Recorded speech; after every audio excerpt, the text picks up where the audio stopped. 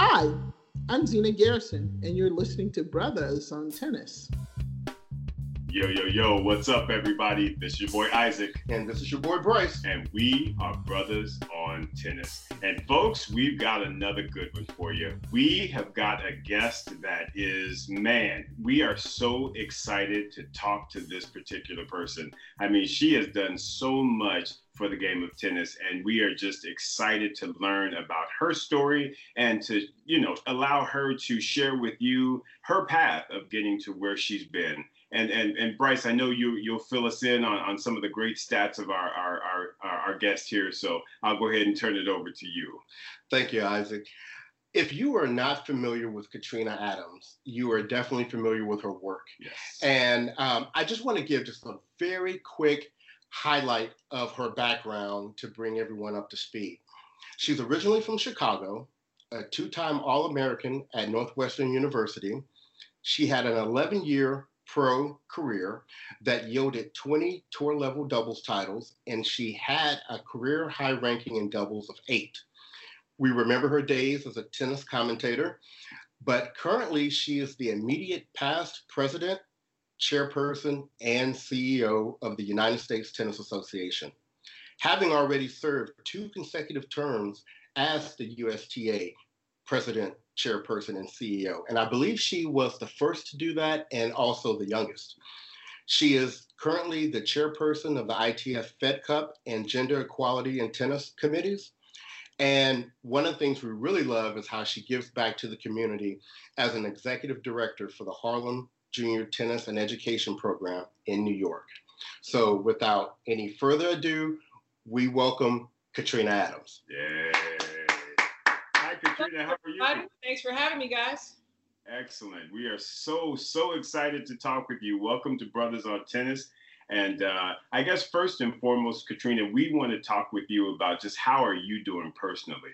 I know that we had kind of, with everything going on with the pandemic and the coronavirus, you were actually one that was stricken with that. So kind of want to find out how you're doing and how you're feeling and just make sure that you, our sister, are doing well. So how are things going? Yeah, thanks for asking. Yeah, it's been a long year. It's been a tough year. I did have COVID-19. Fortunately for me, though, I had a small or a minor case. I won't say small because it's still a case. Right. I only had the body aches, and I never got any of the other symptoms. I wasn't hospitalized or anything like that. But the recovery was really about a week to 10 days of just being really lethargic, really tired. As if I'd run a marathon every day, and I hate running, so that right. was painful. But I'm good, fully recovered. I have strong antibodies. I've been able to donate plasma a couple times. I have a couple more appointments coming up to donate my plasma in hopes of saving someone's life. And so I'm good. It's I've been fortunate. I always say things happen for a reason, and I look at that as the negative side of getting it was one thing, but the positive side to be able to contribute and save someone's life means a lot to me. Absolutely. And we are just so thankful that you are recovered and feeling better. And again, that you're doing that donation because, man, this coronavirus is just, it's terrifying in a sense. Yeah, it is. And there's just so many things and so many unknowns out there. So to be able to hear that even though you had a mild case, that you were able to get past that and start feeling better, it goes a very, very long way. So we are very happy to hear you're doing well. Thank you. Excellent. Good. So just jumping in, Katrina, I wanted to just kind of ask you just about the sport of tennis in general and how you got your start. I mean, we've had the pleasure of interviewing Zena and Chanda and talking with them about kind of how they got started and how the racket got in their hands. So very interested to hear from you. How did you get your start in tennis? How did you find this great sport of ours? Yeah, no, I was really fortunate. I'm gonna first start by saying this story can be found in my book that will be released in March of 2021. Yes. So you can learn a lot more about this and other topics. But, I was very lucky. I was 6 going on 7. I stumbled on the sport. My brothers were in, the summer activity, if you will, through the boys. Then it was just a boys club. Now Boys and Girls Club, but the Martin Luther King Boys Club that was in Chicago. Every summer they had a different activity. That particular summer was tennis. They were in the program. It was for ages 9 to 18. My parents were working, so I was a tag-along sister who was an ultimate tomboy and had great eye coordination already because I used to play a lot of sports with my oldest brother. And after sitting outside the fence for 2 weeks and begging and watching, because I was a visual learner, when I did get the opportunity to go on the court, put a racket in my hand and feel the ball and the racket on the strings, I fell in love with it from the start, and had great support from a coach, Tony Fox, and the coaches Tony Fox and Kim Williams for that summer program, to where Tony took me under his wing once that program was over, and kind of the rest is history. It was just one thing after another, with a lot of people supporting me and creating opportunities for me to continue in the sport. Fantastic. Now, did you play any junior events when you were coming up? Oh, yeah. Yeah, Okay. I went through the whole system. So, my first tournament actually was the following summer, and it was the ATA Nationals down in New Orleans. So my very first tournament, we drove 12 hours, my mom, dad, and myself down to New Orleans. And in the first tournament, ATA Nationals, I'm playing 10 and unders I think I just turned 8 by then in that August. But, when I was introduced to the sport, I thought the sport was black because my program was black that summer. My coach was black. My program the following summer was black. My first tournament was black. I was like, yo, what's up? All right. And then the fall came, or, the next year came, and I started playing local tournaments. And then I was like the only black. And I was like, what happened? You're like, right? Where the folk? I was like, where's everybody at? So yeah, no, I played ATA all throughout my juniors, and I played USCA juniors from Chicago. So it was a Chicago District Tennis Association, acronym CDTA. I played all CDTA tournaments. A couple years later, I was already qualifying for sectionals and ultimately nationals. I was playing nationals at the age of 10. So yeah, I came up through the junior ranks. I played high school tennis and college tennis. Right on. That is fantastic. Yeah. I mean, when you noticed that subtle difference as far as playing with the folk and then not seeing any folks, what did that do for you? Is just in regards to like your drive or getting out there and competing? Did that change your mindset at all, or how did you think about that? I'm just curious. Yeah, I really don't know, because I think I was just too young to understand it. Gotcha. And too young to even recognize it. I mean, as you get older and you reflect back, and when you start writing a book, you start doing a lot of reflection and realizing what was important to you. But my parents didn't, they raised us to love everyone and to be around everyone. They had white colleagues at school. We used to go over to their homes, and, their kids, we played with their kids. And so that wasn't really different for me. I would say it was different as far as going to my first tournament, and I'm the only black now. But, my parents, I'm sure, prepared me and probably had to talk with me as we were going out into the suburban areas. But I was a kid who loved to play tennis and who loved to win. So I didn't really care who was on the court with me. Mm-hmm. It was as long as I was out there and doing my thing. I was embraced. And if I wasn't embraced, I didn't know it. I was too young. And I'm sure my dad probably protected me from a lot of stuff that may have been happening or being said. Right. It's that joy of youth and being naive, which is what we wish all people could kind of keep a hold on, especially with these days. Tell me this, Katrina, when do you feel like you kind of realized or recognized something as it relates to race? Was it in high school? Was it in college? Was it when, on the pro tour? Because, you're from Chicago, so you Chi-Town strong. So I'm just curious to know when something kind of presented itself to you as, hey, wait a minute, I'm being treated differently. Yeah, I think I was my story is different because I was treated different because of the sport that I played. Mm-hmm. Because I was in tennis, I was automatically treated different because I was different. Right. And because I was winning. So, people love you when you're the best. And right. That's the truth. my coaches always taught me, I remember early on, I used to complain about having to play the number one seed early on. And he said, well, the only way that you can change that is that you become the number one seed. Okay. So, in a way, it was like, oh, okay, all right. So I worked hard. I accomplished that. And I was like, okay, that works for me. But I think the first instance where, and I never cried racism or bigotry or anything in my junior career until I was a senior in high school. I was a young senior.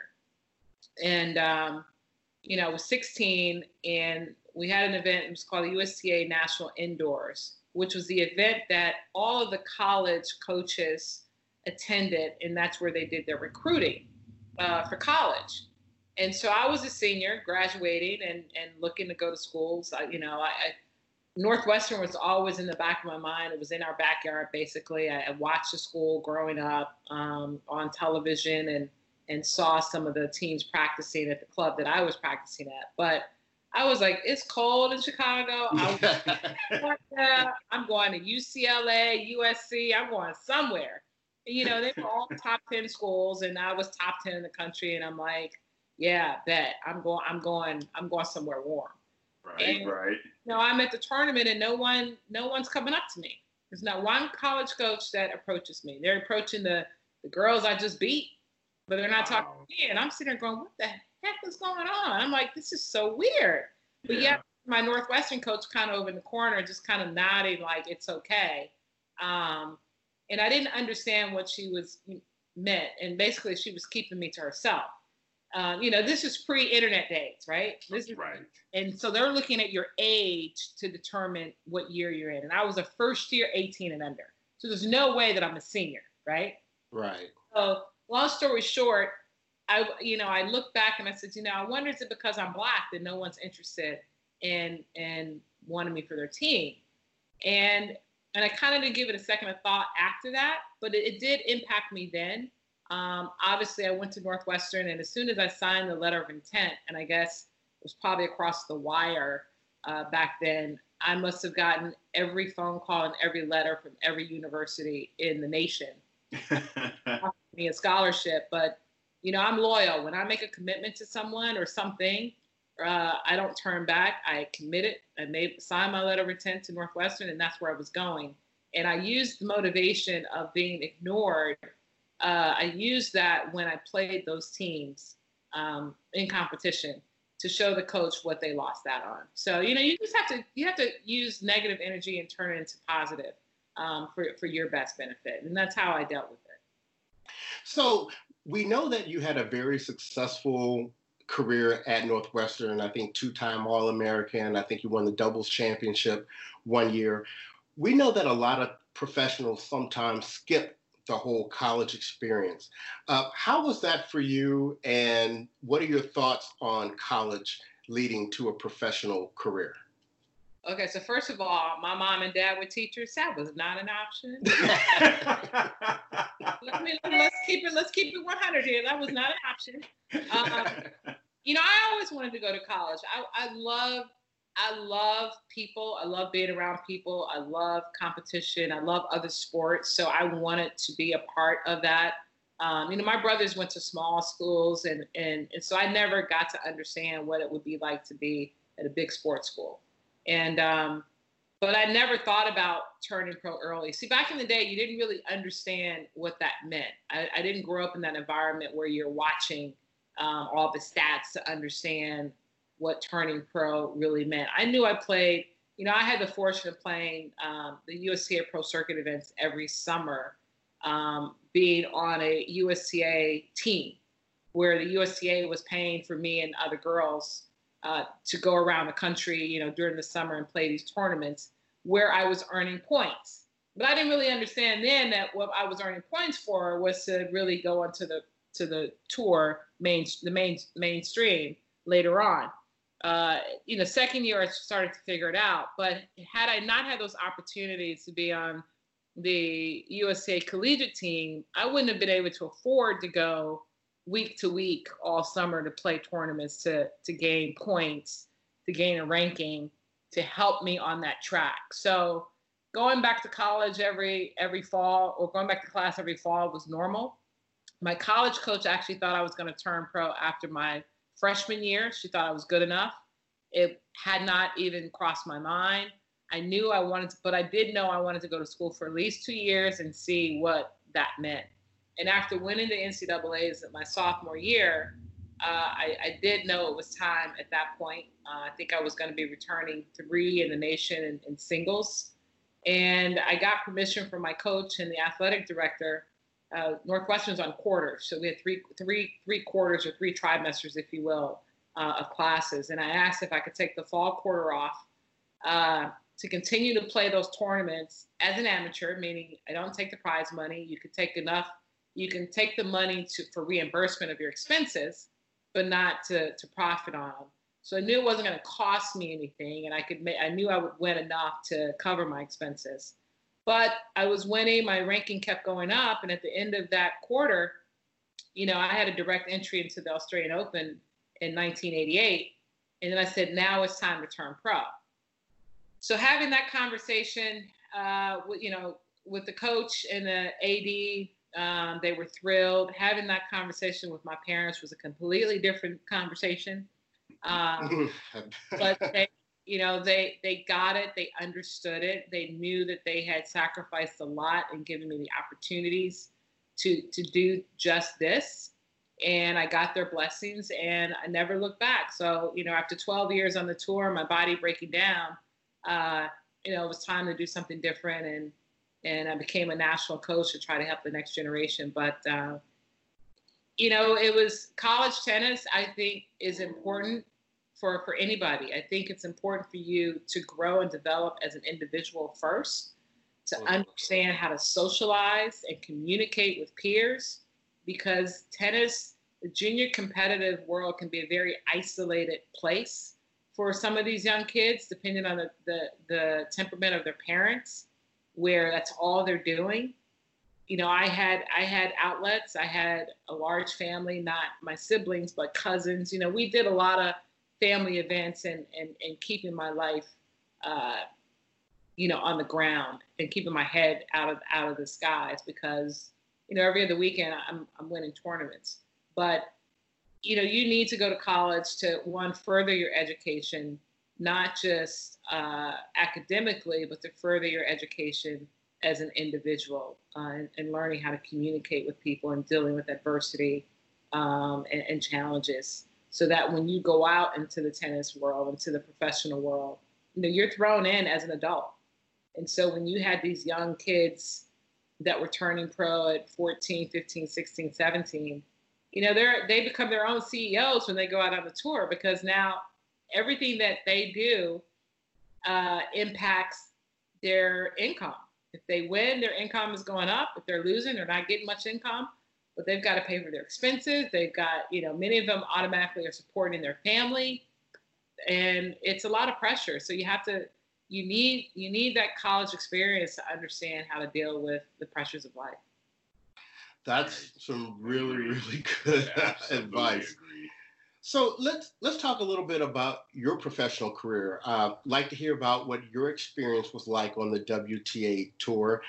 Specifically, I'd like to hear about who maybe was one of the toughest people for you to play. Who was that person you hated to see in the draw, and kind of why? And then also, I'd like to hear you talk about that 1988 Wimbledon, where in singles and doubles, you had an amazing tournament. Yeah, I was, for lack of a better word, I was pretty cocky. So I had attitude going out on tour, like, I'm the baddest thing that's ever walked out here. And I took that attitude into everything that I did in every match. I didn't care who I was playing.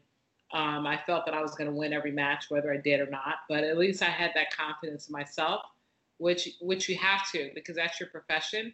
But what I didn't take what I didn't take into my professional career immediately was understanding the importance of being physically fit to be mentally fit. And so, I had my sophomore, probably 15, 20 that I took out on the tour with me, and I continued to indulge in my high carbohydrate beverage after a hot day or what have you, and didn't really understand until later that wasn't going to fly. So So that was the challenge of that, but also I was fortunate enough to surround myself with people like Zina Garrison and Lori McNeil and Willis Thomas and John Wilkerson. Zina and I were doubles partners my first few years. Lori and I played together when Zina wasn't at a tournament, and she and I were at a tournament, et cetera. So, I've got 2 top 10 players basically by my side, and I'm trying to learn from them. So that was extremely helpful. So when you talk about going into Wimbledon in my rookie year, and I'm serving, volleying, and chipping and charging. I mean, this is right up my alley. And I played on a basketball court in wintertime in the early days of my junior career, where the ball is just skidding. So I wasn't trying to be on the baseline. So grass suited my game style tremendously. I also grew up playing on carpet courts in Chicago area, indoor carpet, which were fast as well. So grass suited my game. Again, I had the cocky attitude. I just knew I was going to win Wimbledon singles. There you go. I'll be a Wimbledon champion. But I had some great results, great wins. Beat a couple seeds along the way to meet Chris Evert. I'm up 5-3 in the first set, and I look up at the board and it says 5-3, 5 Adams, 3 Evert Lloyd. I'm like, oh snap! It was 5-4. Then it was 5-all, and I'm like, oh snap! So I did win the first set. And, it's 3-all in the second set, and then by that time I had expended all the energy that I had. Ran out of gas, and the real Chris Evert showed up, and I think it was 3-0 after that. But what an experience! And then Zina and I, get into the semifinals, and I will say that we should have won that tournament. We should have beaten the team that we lost to in the semis, and it was no way in hell I was going to lose to Graf and Sabatini in doubles. right. In the finals, but we didn't get there, and I never had that opportunity. But yeah, it was a great experience, and it's something that I always look back on and cherish. It's a great welcome into the sport. I won my first Grand Slam singles matches at Wimbledon. I lost first round Australian Open, first round at Roland Garros. So it was very successful for me, and something that I took with me throughout my career. That's incredible. That is so awesome. So who was that player that you hated to play against? It was players like Chrissy. I only played Chrissy once, but anybody that was steady on the baseline, that had perfect passing shots, that could run down every shot. Those are the types of players that challenged me, or that I just didn't even want to go on the court with, and unfortunately it was because I was never in the best shape. So when, my year 2 or year 3, when I really started doing what I was supposed to do and knew that I could last as many hours as I needed to, then mentally you become stronger and more efficient and a better player. And that's when it happened. But, the players that I loved to play against were the top players, because I wanted to play Steffi. I wanted to play Martina. Never got to play Martina in singles, played her in doubles a lot of times, played Steffi a couple times in singles, and, just lost a break in each set or a tie break, because I knew that I had a game that could challenge her. And so, I've beaten a couple players that were 3 in the world throughout my career. I've lost to players that were 3 in the world throughout my career. but it was, Helena Sokova is probably one of the best matches I ever played that I lost. And the score was 6-6 and 6. But you're talking about intense, athletic, crafty. It's a match I'll never forget. Virginia sends a Boca Raton one year, and you look back on those. Now, American player I used to love to play was Patty Fendick, because Patty was athletic. Patty was cocky. I was a little more cocky than Patty. So I always had the upper hand on that. I drove her crazy because I was like, there's no way in hell I'm losing to you, no matter what. and we'd have some, drop dead, dog out 3-set matches every time. And I could just get under her skin and I could just laugh about it walking to the baseline. But, it would be 6-3, 6-4, 7-5 in the third. It didn't matter. But you just have that. Those are the matches that you just know. I was like, I don't care what happens. I'm not losing. And those are some fun days in playing those type of players. But the players that I didn't like were, the ones that were your baseliners that just had these patterns that could pick you apart. I like playing the more athletic players because then I felt that we were on equal terms going out there. Right. So Katrina, you talk about the 3 sets. So that was like best 3 out of 5, and of course they've now changed that to now best 2 out of 3. Kind of what's your mindset on that when the ladies tour changed to only playing best 2 out of 3 sets? No, we've always played 2 out of 3. Oh, you play? Okay. We always played 2 out of 3, and the men complained that we shouldn't have equal prize money because they were playing 3 out of 5. Gotcha. So, and the women said, yeah, we'll play 3 out of 5. The organizers and the TV were like, nah, we're good. We're gonna. So it was like, what's up? You want us to play 3 out of 5? We'll play 3 out of 5. It's just a matter of training differently. So the women used to play. I think they played 3 or 4 years. Their year-end championships, which are the Virginia Sims Championships. That's what I remember. Yeah. They played 3 out of 5 sets, and I think only one match actually went to 5. They may have had 2 years that went to 4 sets, and the other years were 3. But yeah, so we've always played best of 3 sets. Gotcha. And talking about, the folks that you partnered with. So you talked about Zina, you talked about Lori.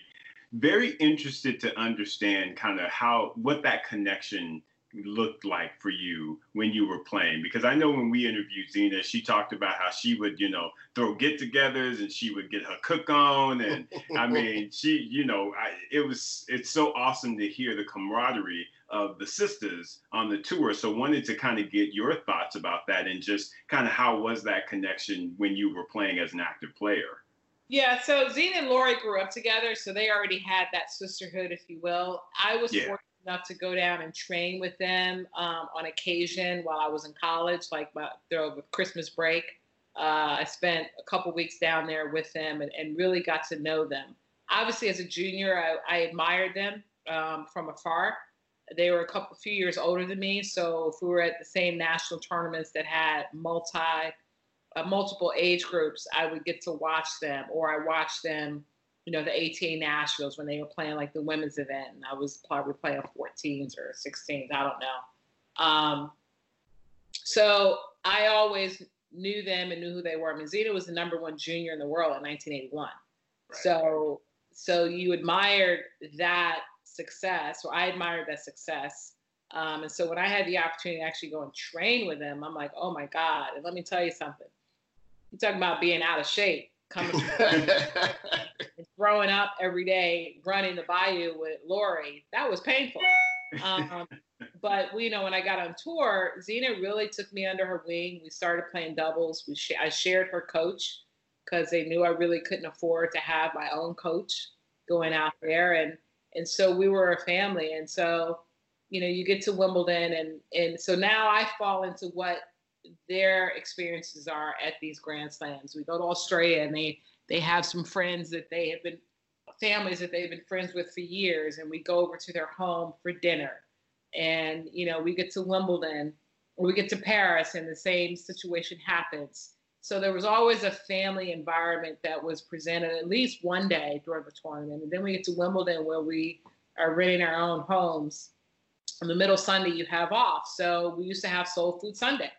And so, yeah, Zena was cooking. My mom would come a few years. My mom was cooking, you know, and everybody who was Black was showing up at our door. The space of the space was for 10 people and we'd have 20. So it didn't matter. I mean, you know, when Venus and Serena came on, you know, Venus, Serena, and their mom would come to dinner on those Sundays. So it was a great atmosphere, a great environment. But, you know, at the end of the day, it's still competitive. We do have to play against one another. We are trying to beat the brains out of each other when we have to play each other. And we always used to tease each other to say, you know what? Why is it that we play our best tennis against each other, but we won't go out there with the same level of intensity when we're playing, you know, our other counterparts? Which is a you know, it's a good question, right? Absolutely. What is it that you're trying to prove when we should be trying to prove that every single day? So it was enjoyable, and it was a great opportunity and an experience to have the camaraderie with the other Black players on tour, because you know, there were a handful of us or less, depending on which year it was. Well, I tell you, as impressive of a professional career as you've had, I think probably one of the things, or the thing that I respect about you most, is how you transition from being a player to your post-playing career. And I think we see this all the time in all sports, right? Players often struggle with, when it's time to hang up those cleats or hang up the racket, you know, what do we do next? Because this is what we've done our entire life. Right. We don't know what to do. And you have had one of the most impressive post-playing careers that I can think of. For sure. Can you just walk us through how that all happened? Yeah, you know, I can't say that it was planned.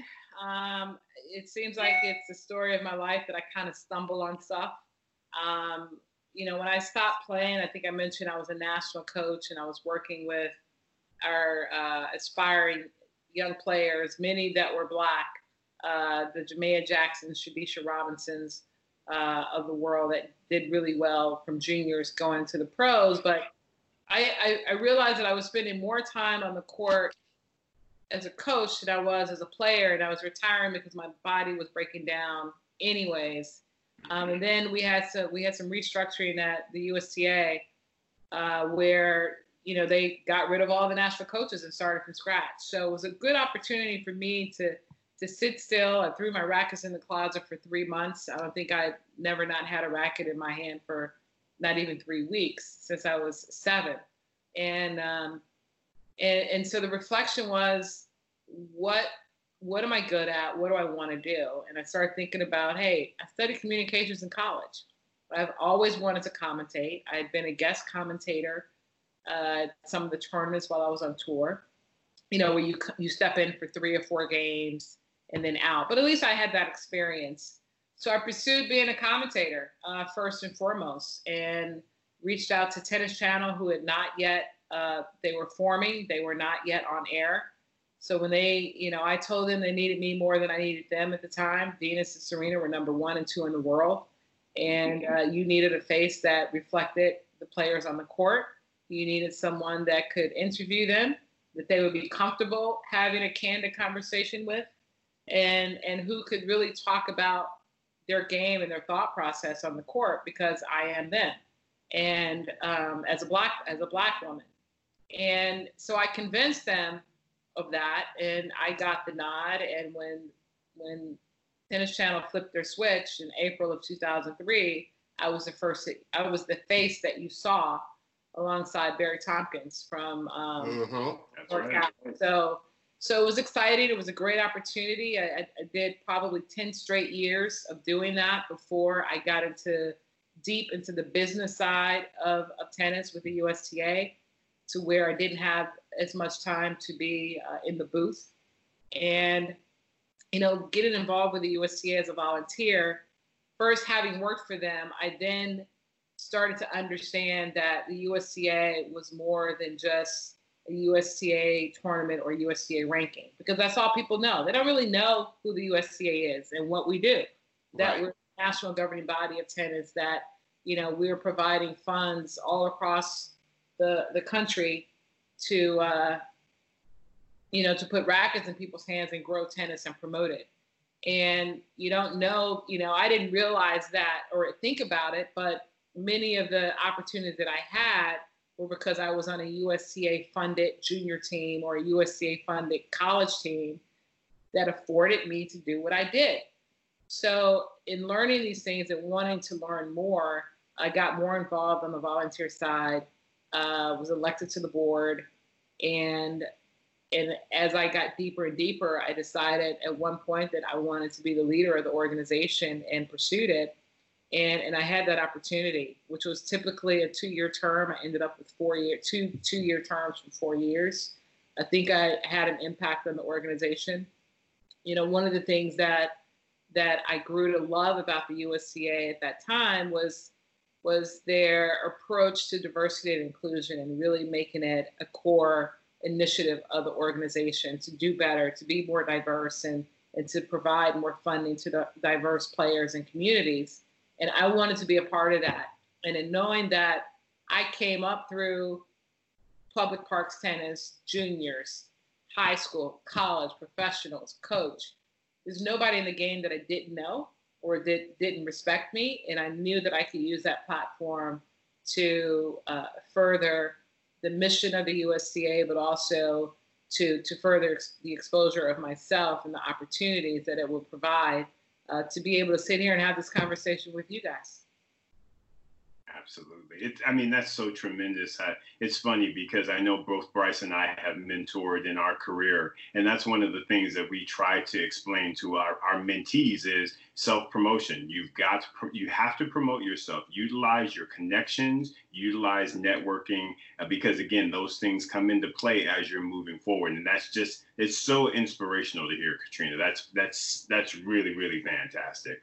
Talk to me about, as far as the CEO and president of the USTA, as you were taking on that role and you were sort of looking at the structure, what were your thoughts as it relates to people of color across the organization? Did you feel that there was good representation?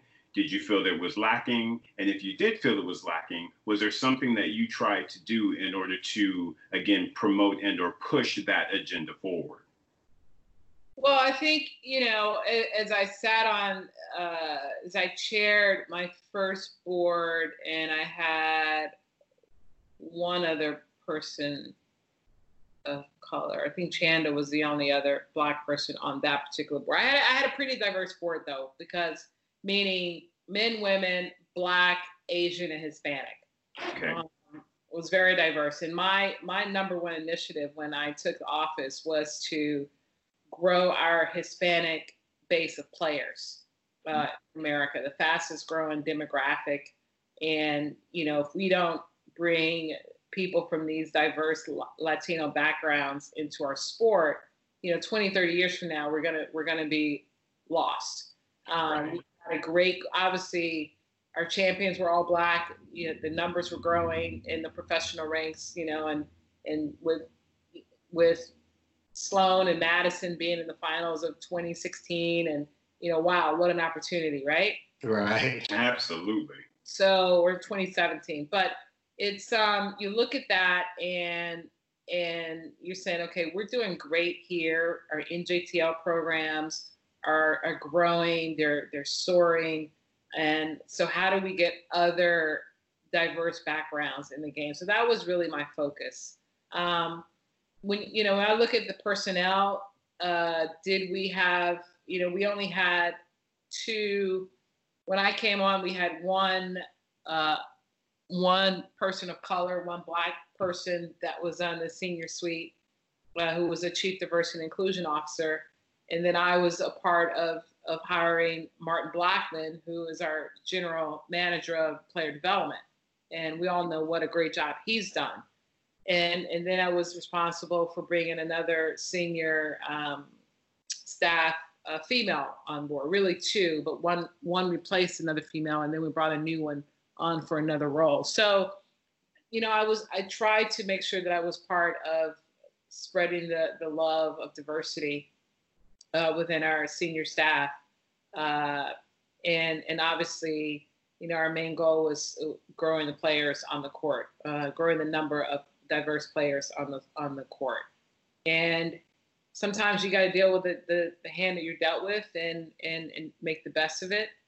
But it was, there was not one time that I know that I represented our culture first and foremost very well. I know that my intent and my goals supported what we need to have more diversity in our sport overall. And that representation, I think, inspired so many people that would not otherwise watch tennis or think about getting in the sport, whether as a player or as a profession. Because I try to tell people, you can be in tennis and not be a professional tennis player. We all need lawyers and accountants and marketers and advertisers and IT people and et cetera. Get in the sport of tennis. If you love tennis, if you grew up playing tennis, try to get into the business of tennis, whether it's through manufacturers, whether it's through USTA organizations, or what have you. There are opportunities there, and we don't have enough diversity across all of these platforms on the business side, and that's what I would like to see change in our sport. Absolutely. And Katrina, as president, being an African American female, did you encounter a lot of challenges as it relates to things that you would bring forward to try and address those types of things across the USTA structure? It's a very good question. I think there's always, probably no matter who you are and what organization, you're always going to have some pushback with ideas or initiatives. Because at the end of the day, you've got to rely on other people to go out and make it happen. So our initiatives, I think, were pretty strong at the national level, but then we had to rely on our sections that are really the ones out there pushing our programs downward into the communities. And so there's always challenges there. I could speak from experience and understanding why we need to do certain things, but if you've never experienced it, you'll never see it through my eyes. I'm forced to see it through your eyes because it's the world I'm forced to live in. Right. But you never live in my world, so you'll never understand what I'm seeing and why I see things the way that I do. And that's a hard message to get across. And when you look at current events in the world right now, it's evident that people don't see you or don't hear you the way that you should be heard. They see you externally and never bother to understand you internally. Absolutely. In going, I guess, talking more about your role in the USTA, I'm going to actually jump a little bit and just, as far as your tenure goes, what were you most proud of as it relates to what you delivered in that role as CEO and president? I think it was, the team that I obviously worked with, we got a lot accomplished in first building, from scratch, our facility down in Orlando, the USTA National Campus. Putting a roof over Arthur Ashe and restructuring, finishing the strategic transformation out at the USTA Billie Jean King National Tennis Center, from all the field courts being redone, building a new grandstand stadium, building a new Louis Armstrong Stadium, the roof over Ashe, and all the other elements that people are enjoying out there today. To have been a part of that, is an amazing feeling and accomplishment. I think the other thing is obviously being the face of the organization, getting buy-in from people that we probably never got buy-in before, getting the people interested in playing the game or just watching it as a fan that may not have been fans before. We were very successful with our U.S. Open, but that's a team. That's a team effort. There's so many people that are involved in running the U.S. Open that you can point to your chief revenue officer or commercial officer who's bringing in all the sponsorship, or you can point to the chief of professional tennis who's managing all the players, and our marketing is promoting. There's so many elements, and lawyers that are putting all these things together. It's a great team, and I think that's the way I'd love to, walked away in knowing that our team did what we needed to be successful and to make me successful. And, we'll see where we go from here. Right. And Katrina, speaking of the U.S. Open, now we know there are always some stars that come out to go and watch tennis at the U.S. Open. We've seen the likes of Gladys Knight and Kelly Rowland, and I believe we saw Beyonce and Jay-Z there. And I mean, interested to know if you or I guess your team, do you focus in on any of that leveraging, if you will, that star power to promote and or push the sport of tennis? We do. I mean, it goes both ways. And we have a production team that actually manages most of the superstars that come. You see them in all the sponsor suites, et cetera. So we try to utilize their star power in promoting our game and to do PSAs for us along the way. Many of them are not just fans, they actually play recreationally or have a court in their backyard, et cetera. So, I was fortunate, or have been fortunate over the years, to create relationships with, people like Mariska Hargitay, who I love. Yes. And, and it's gotten her and others to support my Harlem Junior Tennis and Education Program. For the Alec Baldwins of the world. There's just so many other people that have been at the U.S. Open on an annual basis. But it's important to know that they are out there, and they may have a tennis scene in one of their TV shows or movie shows or movies and films, and so that's good PR for our sport, for us. But we're happy to have them, and I think they're all. Most of them are pretty good ambassadors for the sport of tennis and for the USTA.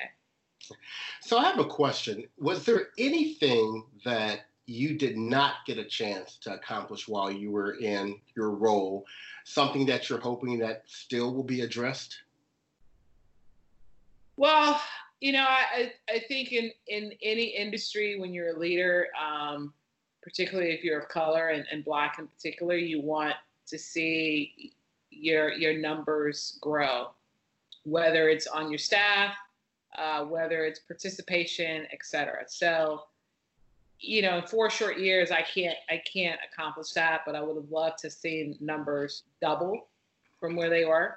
Doesn't mean that they're going to be equal or half to other groups, but at least to know that there's a large percentage. And double is a big number, but to really have a noticeable percentage of growth on staff and or on the courts, even from our advertising, et cetera. We did a very good job of making sure that any advertisement that went out in marketing had diverse people in them, that it wasn't just all white or all Black or all Hispanic, that, because it's important for you to see yourself in an advertisement, right? Because if you're on there, you're like, oh, wow, that looks pretty cool. I want to try that. And so I think I did a really good job of making sure, and working with the Chief Diversity and Inclusion Officer in marketing, that all of our collateral had diverse images in them so that anyone could see themselves in our sport, whether it was wheelchair, adaptive, Black, white, Asian, Hispanic, it didn't matter. We wanted to make sure that everybody was represented. So I think I accomplished that, but would obviously love to see more success in those areas. Now, Katrina, you talked about sort of the marketing and everything, and this is actually a question that our producer, CJ, wanted us to make sure we ask you about. So you be blinged out. You be having them diamonds, and they are fantastic. I mean, you look good. You know how it is. So, right? Right? Come on, speak on it. Speak on it. Yeah, well, year one, year one, you don't really know what you're getting into.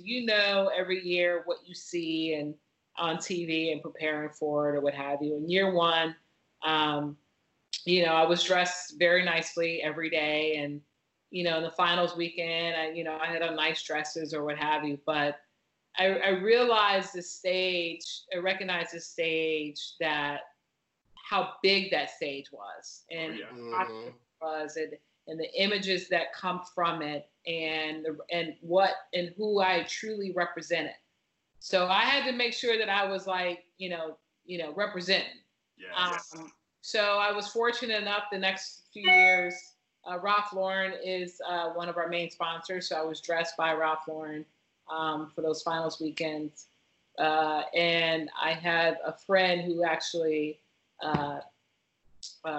owns a jewelry store that dressed me in my diamonds for my last. Those diamonds were on loan. Right on. But brother, it came off well, man. I was blinging, I was shining. It wasn't tasteful. It was tasteful. Oh yeah. It brought. I think what it did is for me, it elevated the importance of the occasion. So this is my red carpet. This is an opportunity for our sport to shine. And if you're talking about my outfit or my jewelry or my haircut or my speech, you're talking about me. And so that brought awareness to everybody that this is a powerful Black woman that's standing here and that's representing our sport. And, absolutely. And you carried that with such class. It just was great to see. And just know that there are a lot of people that are appreciative of that image you put in front of the world. That was just great. I am going to put you on the spot, though, real quick, because we know that you have unique insight. What do you think our chances are of seeing the U.S. Open this year?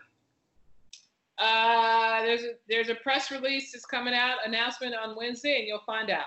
Oh, okay. All right. There we go. There you go. And there you go. This is an unprecedented year from so many vantage points or disadvantage points for us. But and I'm talking about us brothers and sisters. But with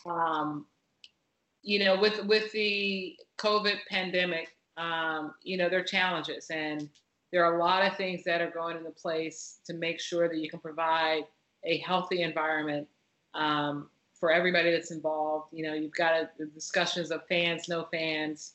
You have to have medical improvement. You have to have government approval.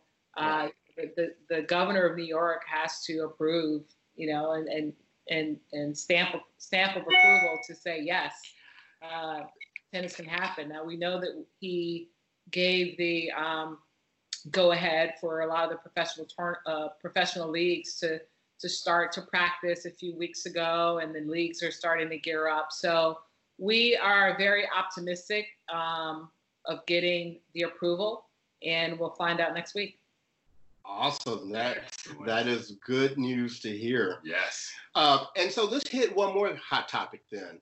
I know there's been a lot of conversation about whether the ATP and the WTA should merge. Interested in your thoughts on that? Yeah, so, I think it's great conversation. It's not the first time the conversation has come up. Now, I sat on the WTA Players Board for many years, as well as the WTA Tour Board for several years while I was playing. And, you always want your independence. I mean, when I look back to what Billie Jean King and her peers did almost 50 years ago for the original 9, but almost 50 years ago for the WTA and forming the tour, we've come a long way in what we've accomplished. But over those years, there's been a lot of overlap now with the men and women. I'm a firm believer that the players together, 1 + 1 = 3. Right. Opposed to the men having their tournament, the women having their tournament, but when they come together, it equals 3. sponsors are more engaged, viewers are more engaged, and there's no reason why, not to say that every tournament should be combined. I don't believe in that. I do think that, you want to be able to have separate, smaller events around the world in different cities. But I do think, for clarity, that it's a great conversation long term to figure out if the sport can come together, and that the sport can benefit from being one, as opposed to the two separate tours. And each tour was created for different reasons. The Association of Tennis Professionals, which is the ATP, when it was formed, it was for, it had its own purpose, as was the WTA in '72. So I think when you have the top players start to speak out and say, why not, people start to listen. So it's all about the messenger. Whoever's bringing the message, if you're weak and no one respects you, or they just think you're in it for yourself, as we all know very well in our world that we live in, mm-hmm. we can bring the same message, but I'm not powerful enough. But if Roger Federer and Rafa Nadal say, you know what, it's time that the men and women join. Oh yeah, we right. It's funny that you mentioned that. So, seriously, guys, seriously. So. And we are laughing. Oh, sorry.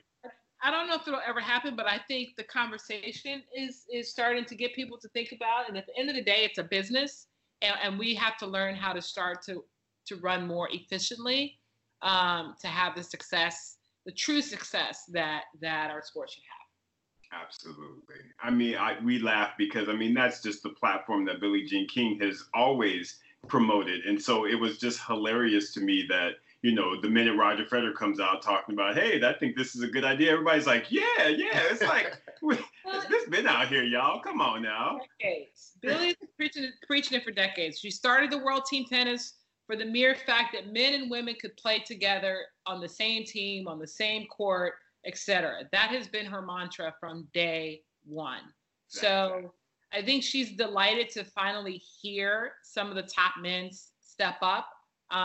Billie is very well respected in our community, and I think she's had the conversations, or that Roger and those guys have even reached out to her to have a conversation, which is great, because you got to start somewhere, and we'll see where it leads. But again, you're talking about years away from doing it because of legal obligations that you have with contracts for different tournaments, different promoters, different this, different that. And I want to find out where it's going. Absolutely. And Katrina, speaking of, just relevance and setting the standard and the image goes, I kind of wanted to ask you a bit more about Venus and Serena. Yeah. We know that they have just been trailblazers as it relates to this generations of tennis. So wanted to kind of get your insight and perspective on really the importance of the role that they have played in the game, just in regards to people of color, women, equal pay. Just across the board. Talk to us about the impact that you have seen and or felt as it relates to those two sisters being on the tour. Well, I literally watched these sisters grow up, and not sisters, but sisters. Yes, right. Yes. And, and how they have evolved and matured and been successful both on and off the court. And they've always come to the platform with a message from day one. And so I've admired that. Their first message is that we're champions and we're going to do what it takes to be the best. And they did that, 1 and 2 in the world at the same time. Who does that as sisters? Right. They've had to withstand more racism than anybody that I know in our sport. And they've endured it, they've overcome it, but they weren't afraid to speak out against it. And so they have utilized their platforms to tell their stories and to get their messages out there, and to prove that they weren't just about tennis, that they're businesswomen. So, they got criticized when they were out finishing high school and getting college degrees and masters and starting their businesses. that they should have been playing more tournaments. Why, yes, Serena probably could have won 10 more Grand Slams if she had only focused on tennis, but look what she's accomplished by not. Right. And look at the health issues that she's had. Imagine if she did go full core with just tennis and not get into the business side. She might have burned out 10 years earlier and not be here today to talk about, tying or breaking tying a record. So, you have to applaud them for the messages and the platforms and not being afraid to stand out, step out and stand out and speak for so many equal causes. Venus was a big advocate for equal prize money back in the day and really getting Wimbledon to agree to be, to have equal prize money. So it's it warms my heart to see what they've accomplished. So they've been critical in being advocates and standing up for what's right and using their platforms. They have been role models for so many young players coming up. When Sloane and Madison were in the finals of the U.S. Open a couple years ago, they talked about how, one of them had Venus on their wall and one of them had Sloane on their wall, and they were their motivation, and they continue to inspire. And you look at Coco Gauff and how she talks about how they've inspired her, and that, at 13, 14, she's having the opportunity to train with them and learn from them and now, she looks up as them as aunties, but she's a peer, she's out here competing against them. And so, yeah, I love those girls, ladies, women. They've accomplished so much, and if I pick up the phone and call, they answer, and that says a lot. Well, my question is, and this is, I sometimes get very frustrated over this, is Richard Williams going to get his due? Because that brother has done something that nobody in the history of tennis has ever done. And not only did he do it, he predicted it. Exactly. He said, y'all, this is going to happen, so, right? When is he going to get his love? I think he will. This is a political world. And no one can deny what he accomplished and what he set out to do with as little as he had, little knowledge he had of the sport or wherewithal, but he got it done. So yes, he will get his due. I know he was inducted into the ATA Hall of Fame maybe 2 years ago. I think he's already in the Black Tennis Hall of Fame. So the next place would be the International Tennis Hall of Fame. And if he gets on the ballot, then I don't see why he won't. As a contributor, not as a player, they have different categories, but you gotta love Richard. Oh yeah, you got to. You do. Yes, you do. In the words of Frank Sinatra, he did it his way. Yes, he did. That's right. Yes, he did. I also want to go back to something you mentioned in the beginning of the interview. You spoke about your book that's coming out in March of 2021. And to our listeners, please go out and pre-order this book. We want to support Katrina, and we know that there's some good stuff in there. We know that the key subject in your book is centered around leadership. Can you talk to us about why you were so inspired to write a book and that particular subject? Well, I think it's more to acknowledge that, as a professional athlete, that you're not only leaders on the court or in your sport, but you're leaders off the court. And I think my story is very unique. The subtitle is Making a Difference and Being Successful as the Only One. And I think that would resonate with tons of readers, whether it's ethnicity, whether it's gender, whether it's religion, whether it's sexual orientation, whatever that might be, whatever that only one means to you, that you can find yourself in my story and hopefully learn from it. So, when you're owning the arena, that can be any environment, and it can be a huge environment. But while you're in that arena, the book really teaches you how to own so many other things throughout your journey. Owning the table that you are sitting at. You're not there because, don't just be at the table because you're different or they've invited you for whatever reason. Own the table while you're there, and everything that you can to be the leader of that table going forward. You want to own your legacy, your courage, your identity, your network. There's so many things in the book that it will teach you how to do it. And I use my journey through tennis to tell the story, from the 6-year-old, sitting outside of the fence, to the debacle of the 2018 U.S. Open Finals of Serena and Osaka, and everything in between, and how I use the lessons that I learned through the sport to prepare me for all of these different situations, opportunities, and tasks at hand. So hopefully, and it's not just a book for women. It's not just a book for people of color. It's a book for everybody, because I think more importantly for men that read it, really get to understand how we think or how we are viewed through our own eyes in certain situations, to where you all can be more embracive and more inclusive of diversity of thought in many situations. Because at the end of the day, if I'm trying to sit on your public board, only a man is going to get me there. Right. You, the men that are at the table, that are chairmen of these boards, that can invite me into your boardroom. It's you as a CEO that can hire me as a senior staff person.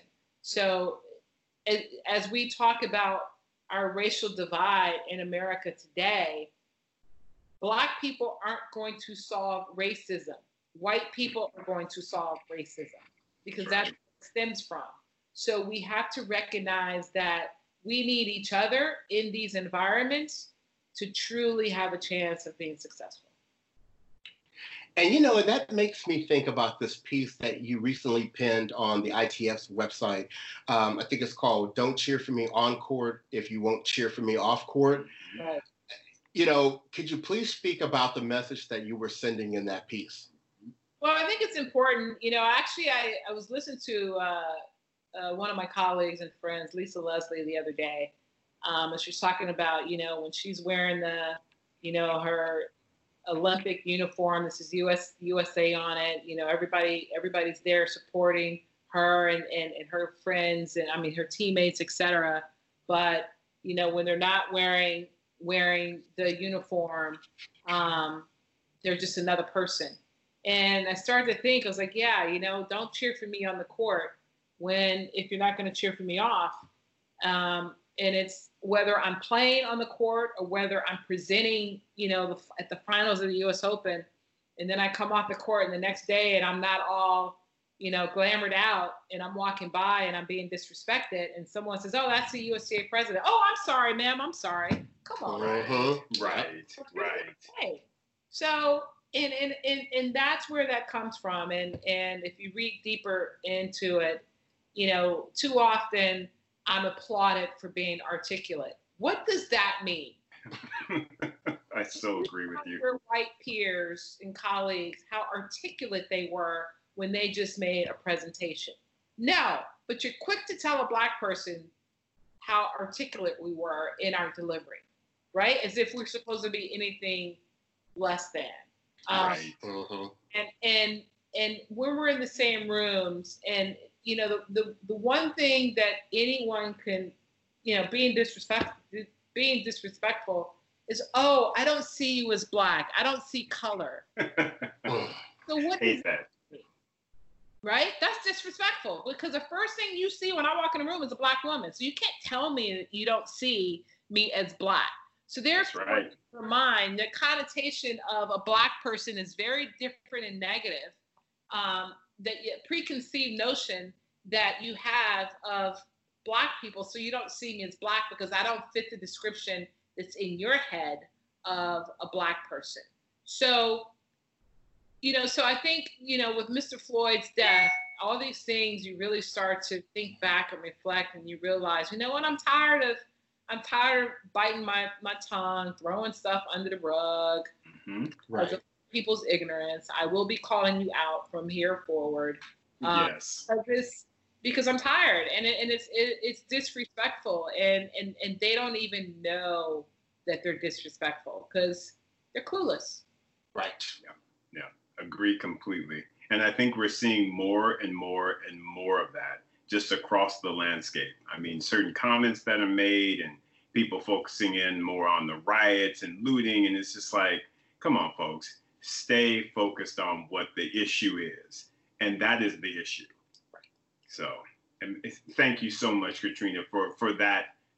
Just your words there and your perspective, because I mean, a lot of folks just really need to hear that and to understand that. And we're hoping that our listeners will definitely get that as well. Wanted to just kind of come back to you and just ask. We've talked a ton, and we've gotten a lot of really great insight from you, and just wanted to know, is there anything else just in general that you want to share with our listeners? Keep hope alive, brother. Hope alive. Yes. Yes. The fact that your group is Brothers on Tennis, I love it. And it's, this sport is for everyone. We love this sport as Black people just as much as everybody else. We have just as much fun. We probably have more fun because we do a lot of smack talking and so forth and so on. But, on the real, it's really, thank you for having me. I've enjoyed the conversation. Hopefully it's been enlightening. Hopefully it brings more interest to the sport. I will always promote the sport because the sport has given me everything that I've earned and learned. And it's provided me the opportunity to meet and be with people like yourselves. And it's just a great sport that's going to teach you life skills to get you through life. And so, hopefully all our listeners, kids are playing the sport. And you don't have to get in the sport to be a professional tennis player. Just get in the sport to learn the life skills of managing time and being more disciplined and building self-esteem. So when you come across these obstacles in life, you can pull on the skill set that you've learned through our sport to get you through and elevate you. And that's really why I continue to do what I do. So thank you so much for your time. And we want to thank you because, as a reminder, we had an online poll. I think we had about 5 different people listed on the poll. That's right. Who should be our next interview on Brothers on Tennis? And you were the winner. And so, listeners, we thank Miss Katrina Adams for providing your wish. She could have said no, but she did not. So we really appreciate that. I appreciate it, brothers. This has been great, and best of luck going forward. Thank you. So to the rest of our listeners, we will continue to bring you exciting interviews, and we should be having some tennis coming up soon. So we'll be able to get back to our regular format of talking about tennis and talking about what's happening on the courts. Right. So we're going to take this moment to sign off. This is your boy, Bryce. And this is your boy, Isaac. And we are Brothers on Tennis. Everyone stay safe out there. Peace, brothers.